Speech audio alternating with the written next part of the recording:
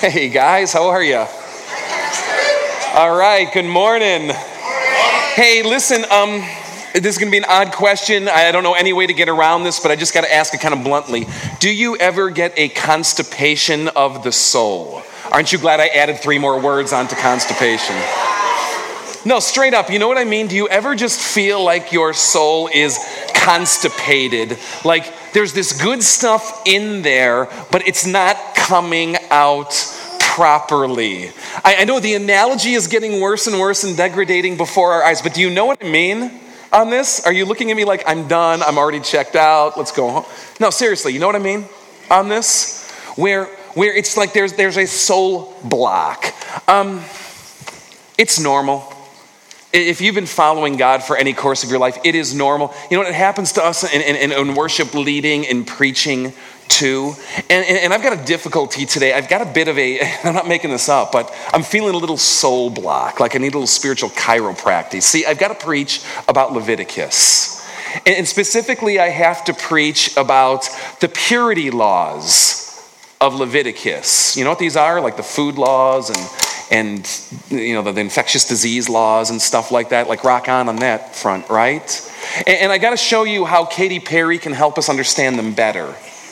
And I've got like all of this converging, and you know sometimes it just doesn't want to come out. Can you just pray for me for a moment? Can we pray together? Maybe pray for your own souls in this journey we're about to take as well. Let's pray. God, help, because we are a blocked up people. Help, because your spirit is in us and it's alive. And sometimes we're just afraid to let him through. We're afraid to let you shine. We're afraid to get out of the way. We're hung up, God. We're just overthinking it. Lord, shine through these people here today, maybe through me. God, lead us all to you. Help us to see who you are. We want you to shine. So if we can be the vessels of that, praise be your name. Lord, we love you. Amen. All right, smack dab in the middle of the Torah. It's 5 books in the Old Testament, the Torah, right? Smack dab in the middle is that book right there, Leviticus. You ever try reading it? Yeah, right? No, I know. Because you get 3 verses in and it's done. Smack dab in the middle of Leviticus is this very odd collection of laws.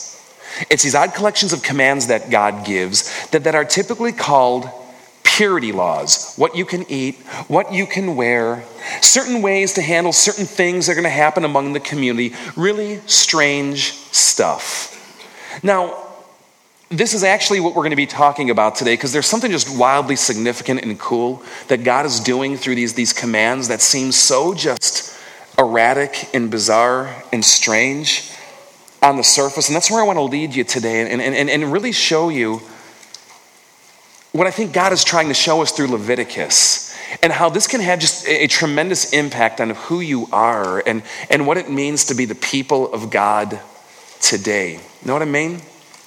Now, the ones that I think we're the most familiar with are called the food laws, right? If you think of Jewish food laws at all, what are the things that you think of immediately, like eat, don't eat? What's a don't eat? Pork, pig, bacon. Every good meat known to man is off limits, right? If it didn't get bad enough, add shellfish onto that. And if that wasn't bad enough, you can't eat camels either. What is going on in this world? Now, the term that people often use today to describe these food laws is called kosher. You've heard of this, right? Now, you can go to the grocery store today and without even knowing it, you will find food products that have a kosher stamp of approval on it. Anyone here have salt in their house? Okay, do you know the brand? Morton's, right? Look at a Morton's salt bottle. Have you ever really paid attention to it? I mean, first of all, it's emblazoned with this little phrase that says kosher salt, and you're like, good, because I was afraid, right? Now, mind you, if you have iodized kosher salt, iodized Morton's salt, it's not kosher. But the non-iodized, it's kosher. Now, on kosher products, there's often a seal of some kind. And one kind of seal that comes up more often than not is this little Star of David right here. You see that? Now, if you look very carefully, can you see how there's some kind of inscription in the middle of that? Let me blow it up for you. There it is. That's what it says. It is the Hebrew word. You read it right to left. Kashar. Kosher. Oh, you didn't have to say it, but well done. All right. Kashar, kosher. It means something like this: fit, adequate, proper, acceptable. It's not actually a biblical word. It doesn't come from the Bible. It comes from later Jewish thinkers and theologians and writers. But what it was a word that was developed to kind of encapsulate not only what all those Levitical food laws and purity laws were about, but also their later development. What is fit for us as Jews, as the people of God? Make sense? Now, to be technical, kosher really only applies to food laws. And that's Leviticus chapter 11.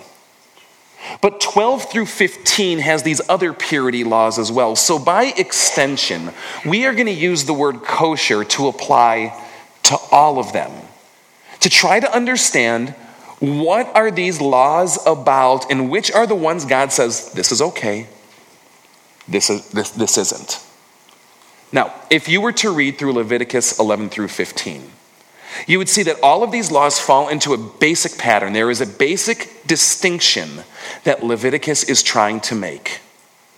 Is something clean or something unclean? Whether it's what you eat or what you wear or how you dress, or chapter 15, which is just this riveting chapter on bodily discharges, what you produce, what makes you clean versus unclean. Let me give you a couple examples. I really want to encourage you to take a Bible out, and maybe as I'm speaking today, just familiarize yourself with some of these, but for time's sake right now, I'm just going to show you two, okay? The first is this. Let's go to Leviticus chapter 13. Leviticus 13, if you see the subheader, it says regulations about infectious skin diseases. So that's inspirational reading.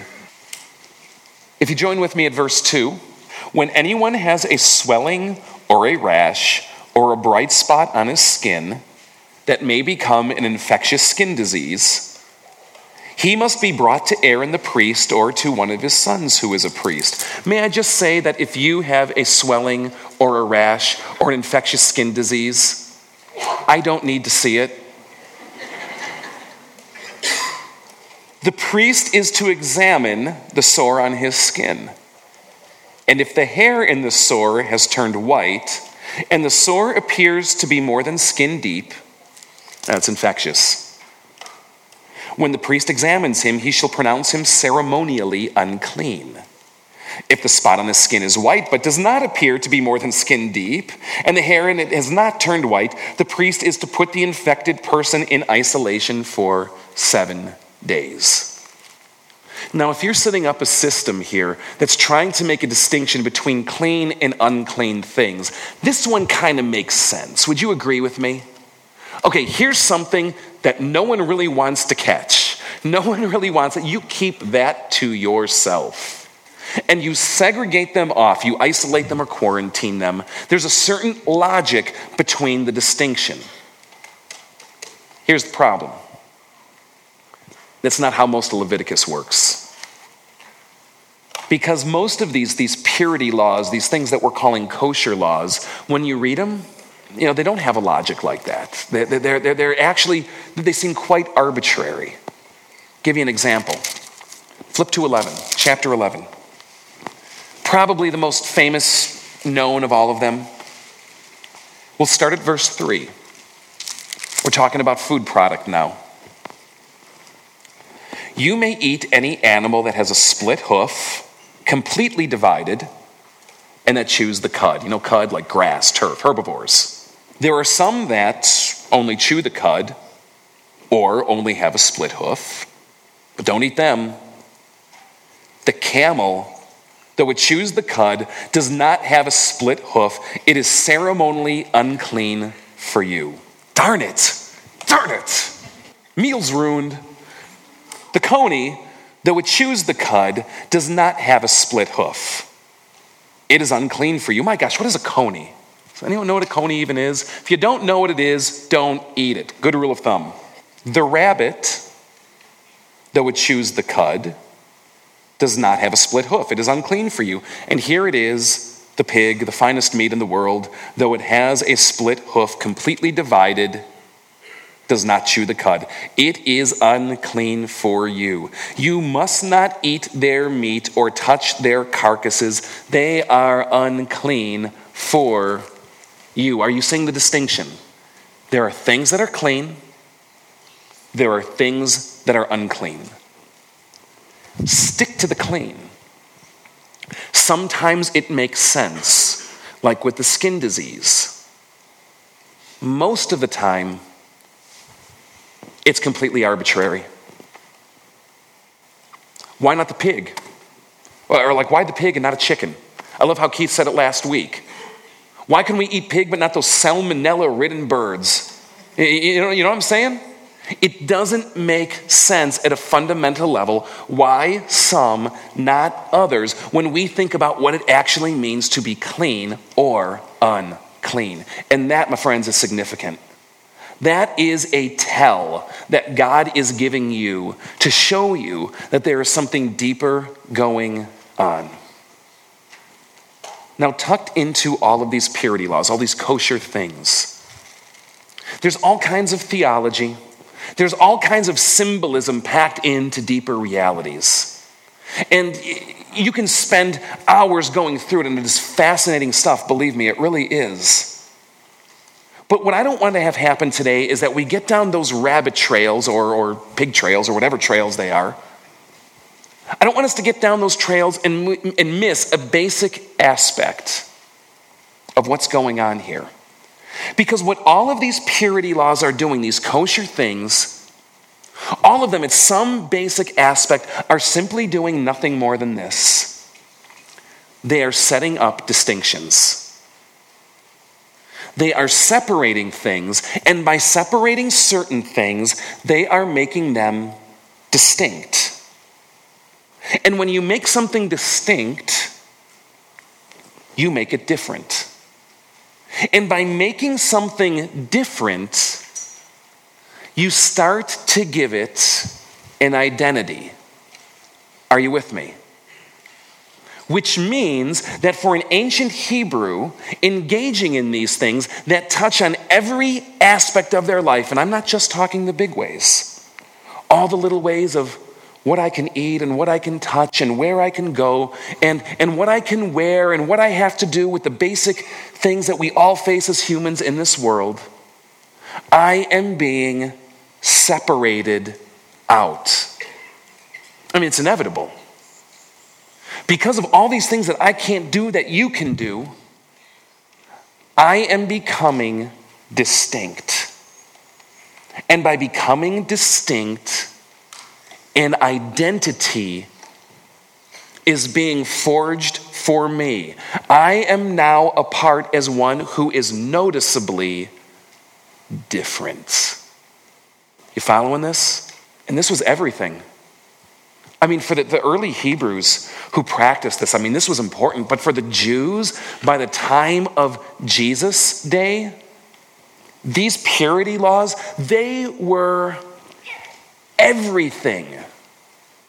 They were their identity markers. This is what marks me. This is who I am. And you got to kind of climb into their psychology a little bit on this. Think it through. Because what these purity laws meant for the Jews was this. You know, everything God promised me can be taken away. I can be driven from the land that he gave to Abraham and my ancestors. Foreign nations can come in, burn down our temple, kill our king, overthrow our priesthood. The nation as we know it can be scattered and exiled and dissolved in 1,000 different ways. But you know what you can't take away from me? My personal identity. And you know where that's found? in this. Because wherever I'm at in this world and what's ever going on in my land, I can still be different. These mark me. I am still a chosen child of God. Are you seeing the formulation of identity here? I mean, think about this. How do you know immediately when someone is an Orthodox Jew? You know, a Hasidic Jew. Maybe you're up on the North Shore or north side of Chicago. Maybe you're out at Skokie or Buffalo Grove or somewhere like that, and it's the Sabbath, and I don't mean Sunday. You're out there, and you'll see them walking to synagogue, right? How do you know immediately that's an Orthodox Jew? You notice what they look like. A certain kind of clothes. A certain distinctive hair pattern. If you spend any more time with them, you'll notice certain things that they'll touch and not touch, places they'll go and not go, things they'll eat and not eat. Their entire life becomes a living testimony. There is something distinctive and different about me. You see that? Maybe to bring it a little bit more closer to home, how do you know immediately when someone is Amish? Is it because you sit down and you have a 3-hour chat about their theology? You see the hat that they wear, the beard on their face, a pattern of clothes, who they'll associate with. And so all of these purity laws, at some fundamental aspect, forge identity. You know, I think despite what we say, most of us are kind of afraid to be different. It's a funny paradox to me. It's ironic that we live in a culture that celebrates uniqueness, but when it actually comes time to being unique, we are scared to death to do it. We tend to live as people that want to fit in, right? Don't you want to fit in? Kind of not be noticed. Just kind of belong. Not Leviticus. Leviticus is polar opposite of that. Leviticus is, no, you are different. You are distinct. Don't conform. Don't fit in. The entire system is built to set it up. I want to give you an example of this. Let's kind of probe this a little bit deeper. You know Katy Perry, right? Okay, she's got a song. Do you not know Katy? Thank you. Thank you. All right. I mean, I didn't mean personally. Let's use her as a case study. Think about her songs, right? Think about all popular music. I mean, you can go from Katy Perry all the way into the Disney empire. You can go into TV, to movies, you name it. There is a celebration in our culture of the individual. Be unique, be distinctive, you be you. Whatever's in you, let it shine. Now, there's a song that she wrote. It's called Firework. If you were to look up the video online, 500 million hits. Not 500,000, 500 million hits so far. That should tell you something right there. Now, this entire song is a gigantic anthem about being unique, about being different, about letting it shine. Now, okay, I got to ask you, we got to have a moment of true confession here. Mark and I were setting this up. We're getting ready to do this because we're going to play her song in just a moment. And, I'm trying to send him links and do we have to buy the song? And it comes out that Mark is actually a closet Katy Perry fan. Did you know that? And the lyrics have been deeply moving for him. He has kissed a girl. He has liked it.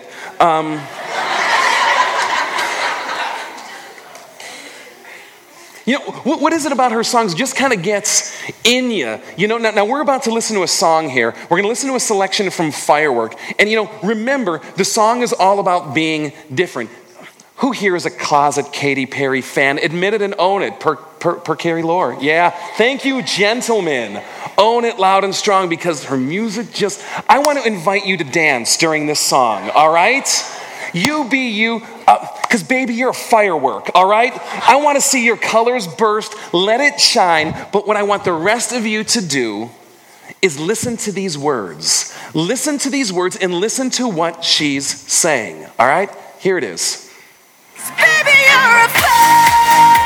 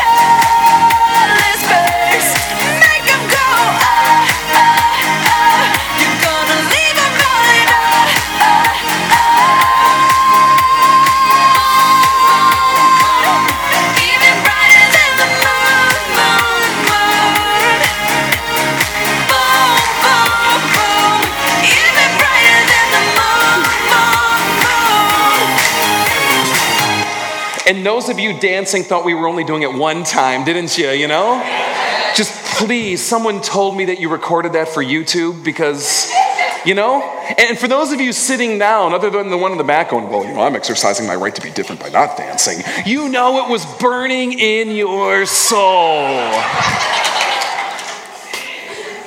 Because what is the song about? Be different. Be unique. Be yourself. Because you are absolutely awesome. So let's actually study the lyrics, all right? Here they are. 'Cause baby, you're a firework. Come on, show them what you're worth.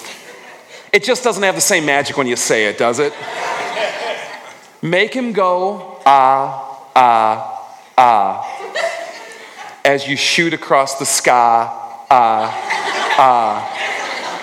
I'm sorry, maybe it's just my OCD, but does it bother anyone else in this room that doesn't rhyme? 'Cause baby, you're a firework. Come on, let your colors burst. Make him go, ah, ah, ah. You're gonna leave them all in awe, awe, awe. It's just, Katie. Because these are particularly meaningful lyrics to us all, would you say them with me?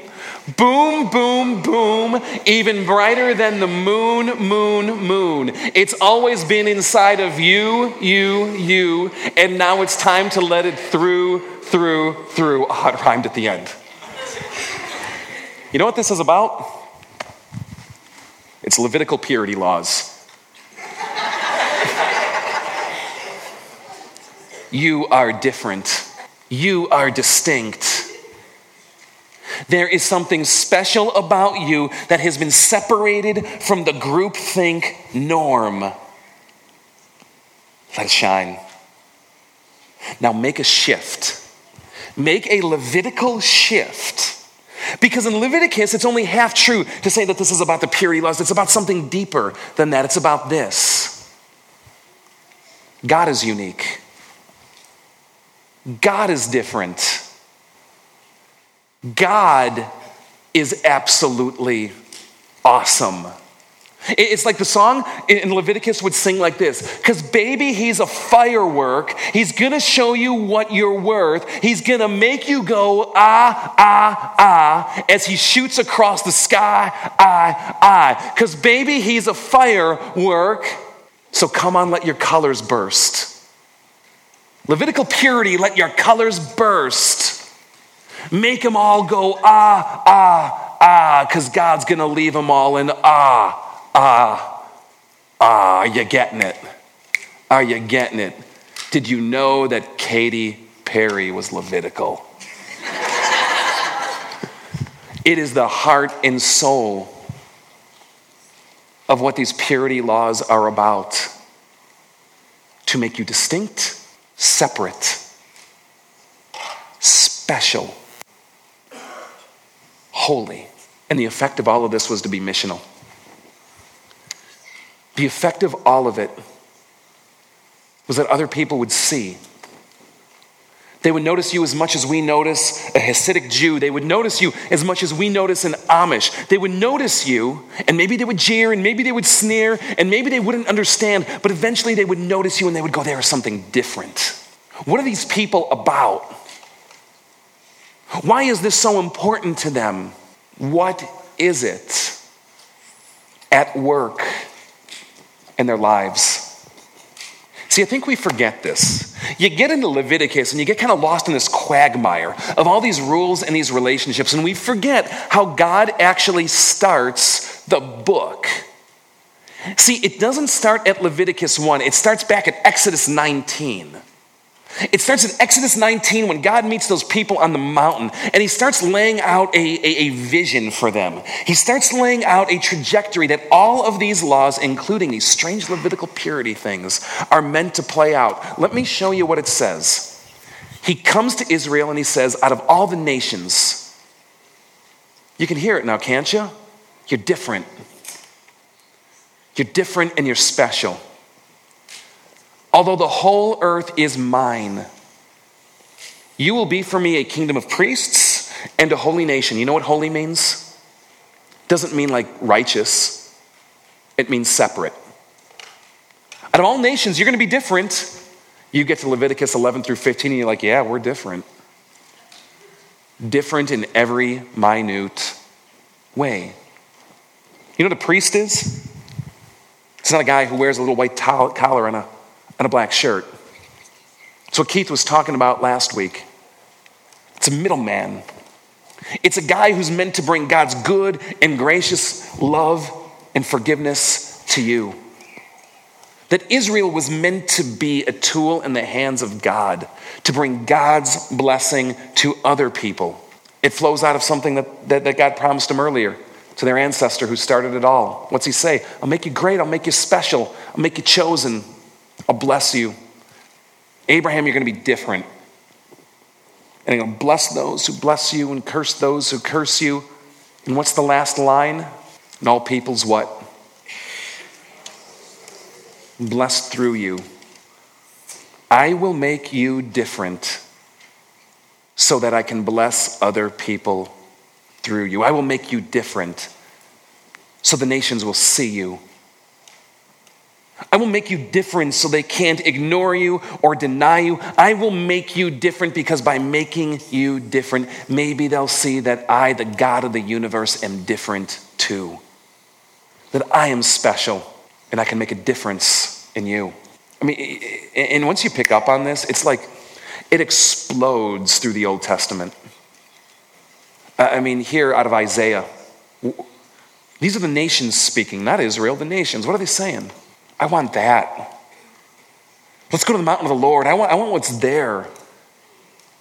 They had mountains, they had temples, but I don't want those. I want that God. Let's go to the house of the God of Jacob. Why? Because he will teach us his ways. We want to walk in those paths. It's why, like Isaiah later will say stuff like this. You Hebrews, you Israel, you are a light for the Gentiles. As Katy Perry would sing it, let your colors burst, right? Israel, you're a firework. Israel, let your colors burst. Leave the nations going, ah, ah, ah. I'll leave them all in ah, ah, ah. I'm sorry, I just can't rhyme it. You know, it. All right, 1, 2, hey, there we're back. Did you come up with any like profound answers? Let me ask it again. What is your identity marker? What marks you? What makes you unique, separates you, makes you special as a chosen people of God? Because you know, for Jesus, it wasn't what you would eat or touch or wear. It was something more profound. And so for those earliest followers of Jesus, their identity was no longer forged in what I could eat or not eat, what I could touch or not touch, what I could wear or not wear. It became forged in something deeper. Do you know what the identity marker is for New Testament people? It's probably not what you'd think. The New Testament will call it faith. Faith is the new sign that you are different, that you are special, that you are chosen, that you are unique, a radical, loyal commitment in faith to say, this is the God I serve, even if no one else does. And I tell you, that's what's going to be noticeable. That's what's going to make you shine, and that's what God says he's going to work through, that when the people of the world sneer and conform, and you say, but no, you know what? You might think it's a fairy tale, but I believe this. I believe that this God came down and that Jesus is who he says he is. I believe it. And they look at you like you're weird, but there's something different there. It's this faith in him that when you face the exact same things in this world that everyone else does, pain, disease, death, struggle, cruelty, divorce, there's a rock there. There's a foundation there. There's something that transcends what other people don't have. And it's like, how are you getting through? Well, let me tell you about this God who's come and made such a difference to me.